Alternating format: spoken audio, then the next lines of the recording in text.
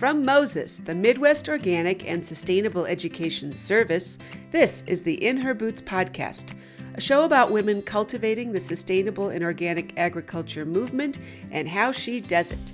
My name is Lisa Kiverist, and I founded and lead the award-winning Moses In Her Boots project, providing training, resources, and support for women farmers. I'm a farmer myself, running in serendipity with my family in Wisconsin, and am the author of Soil Sisters, a toolkit for women farmers. The In Her Boots podcast celebrates the collaborative spirit of us women farmers and all women working to transform our food system and steward our land, sharing ideas and inspiration with each other. Whether you're a woman with a dream of starting your own farm or already have your hands deep in the soil, there's something for you here. Be sure to subscribe so you won't miss anything. Today we dig into how we can encourage and support more women farmers to step up to the leadership plate. Listen in for Lauren Langworthy of Blue Ox Organics and Moses for her inspiring story of running for a leadership position within the Wisconsin Farmers Union and the importance of asking women to run for office. Lauren and her husband own 153 acres in Wheeler, Wisconsin. Their grass-based farm includes a rotationally grazed 200 ewe flock of sheep, small beef herd, hay, cover crops, and wooded areas. When she isn't in the office or in the fields, Lauren is a visual and fiber artist, nature enthusiast, and an active member and District 2 director for the Wisconsin Farmers Union.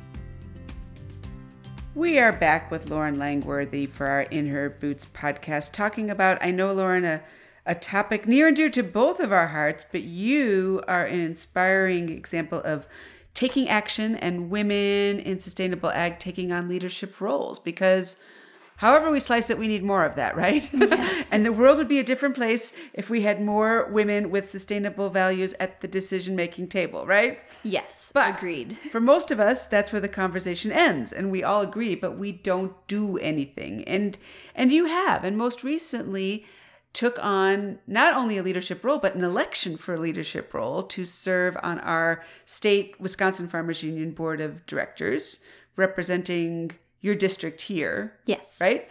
But that's huge and important and needed, and we want that to spread.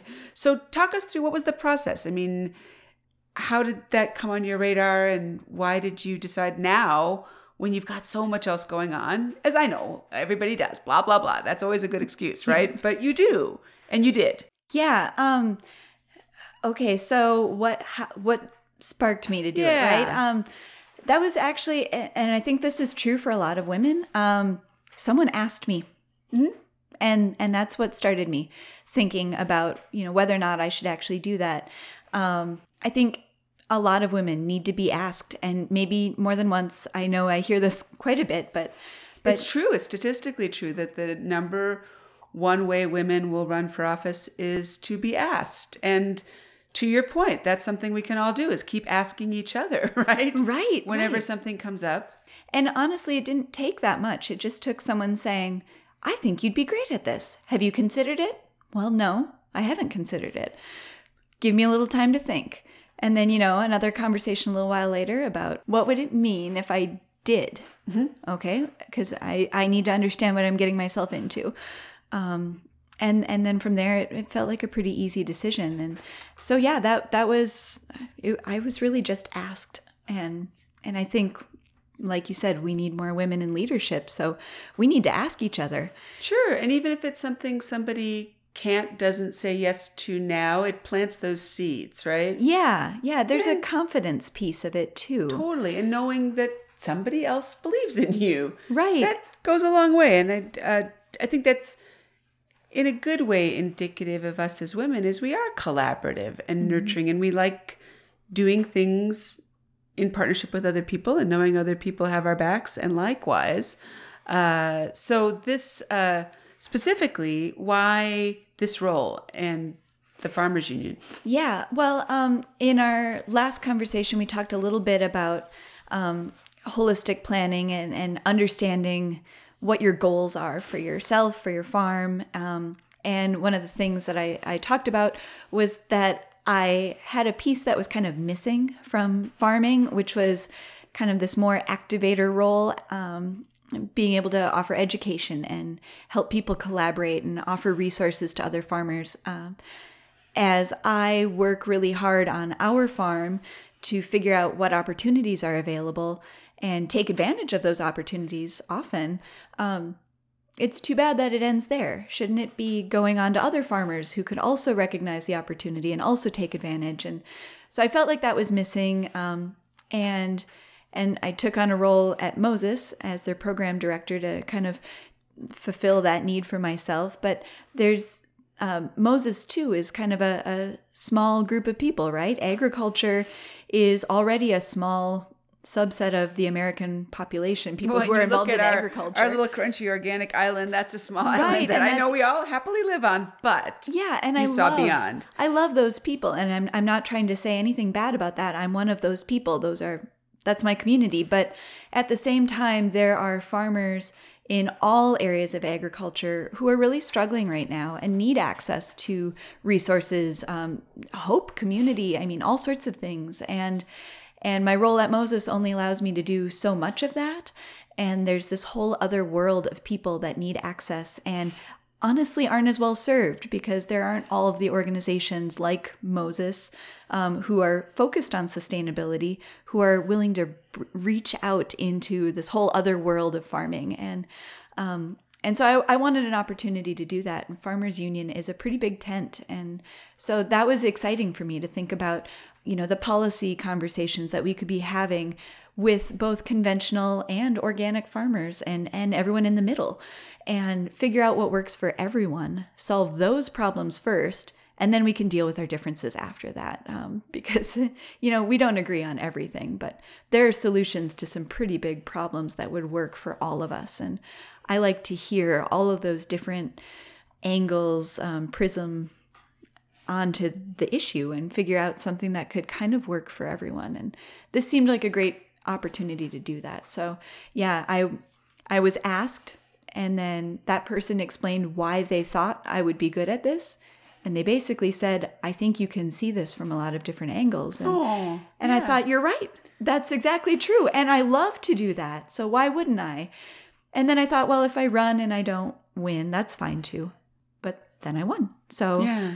But that's huge that it was an election process too, because I don't know, between both A, being women, and B, being solid Midwesterners, it just all of that sometimes doesn't add up, in that we don't want to run if somebody else is running. But the whole point of elections, especially to organizations that are cooperative and focused, like the Farmers Union, that's kind of the point, right? We want elected people. But you explained it really nicely, in the sense of, if you don't win, you don't win. But you don't know till you put your hat in the ring, literally. Yeah, and I'm not going to pretend it's a comfortable process to run in an opposed election. That's not entirely comfortable. I don't mean any harm to the people I'm running against. For me, there's nothing personal about running against someone.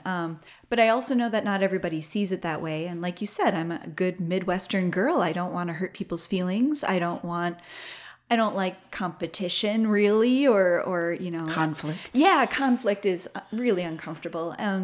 And so I did approach, my opponent in the election and said that, I just think democracy, as we believe in democracy, is best if people have options. And honestly, if they pick you, that's awesome. That's great. I'm glad that they picked you because they had a choice and they picked you. But if someone runs completely unopposed, there's really no democracy there. That's really not a choice. It's just, okay, well, I fill in the one box I have. And so, it wasn't very comfortable. But I think ultimately, when I look at my values of democracy and people having a real voice in what they want to see happen, it's upsetting to see uncontested elections. And so if someone asks you to step up, worst case is you don't win. That's a really good point. But yeah, why would an election be uncontested? That happens in, countries like North Korea that we, oppose. We say, wait a minute, that should never happen. But we have that here all the time. Yeah, it happens because we don't step up to the plate. Right. That's a really good point. You're doing your democratic duty, much less anything else. Yeah, and there was actually a really interesting conversation I had with another rural woman who said, my goal this year is that if I see an uncontested election that I'm eligible to run in, I'm just going to put my name down because someone needs to be doing that. And I thought that was, a little bit more gutsy than maybe I am, but wow, what a good point. We shouldn't be having so many uncontested elections, especially in rural areas. I mean, position, you name it, there's one person and nobody wants to be the one who offends, who makes it uncomfortable. And we're very conditioned to that. And it's admirable in many ways, but I think our democracy really needs a different kind of admirable than that. So. That's a really good point. And I keep going back to what you were saying about talking to your opponent in such an open and frank way. I mean, you might have thrown him off guard a little bit, maybe, but at least you feel in your heart that you reflected your values, right? And kept things positive as you do. Yeah. And again, I'm not going to say that feels comfortable, No, I'm certain that my opponent doesn't feel comfortable around me, but that's not by my choice. And I hope that changes at some point, because I really think anyone who wanted to run for that position has things to offer. And we should really be working together to promote positive change, not just in Farmers Union, but policy in general and our communities, our school boards, all of it. The more heads that are on the problem, the better off the solution's going to be. You bet.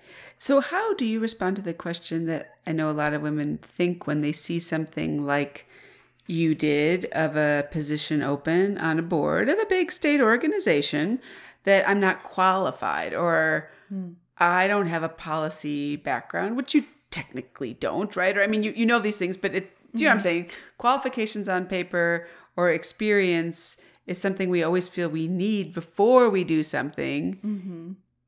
Yet. We can't wait.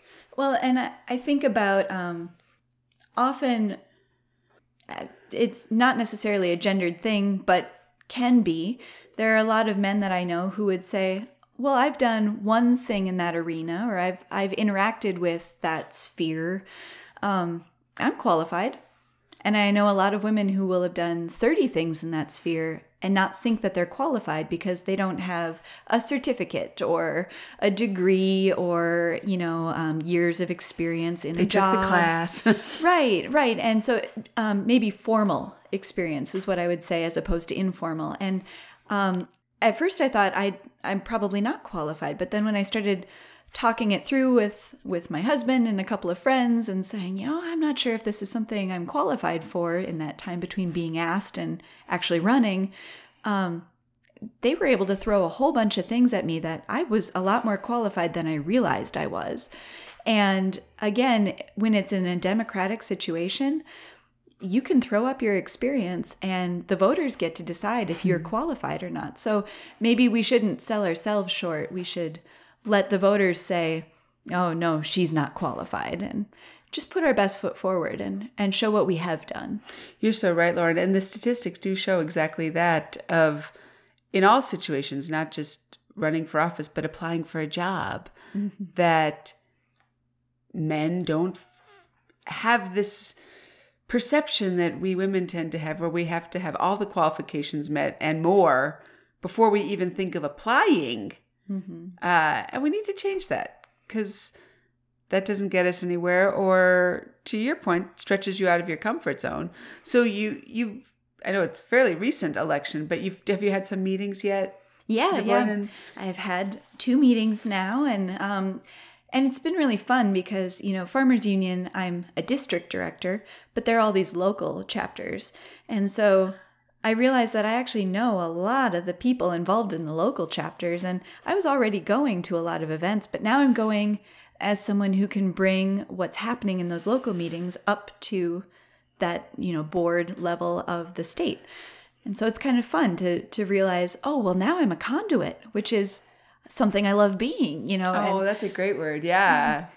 just collect all of influencing that. conduit. But you're in a position where you can, in a more concrete, different way, make things happen. Yeah, yeah.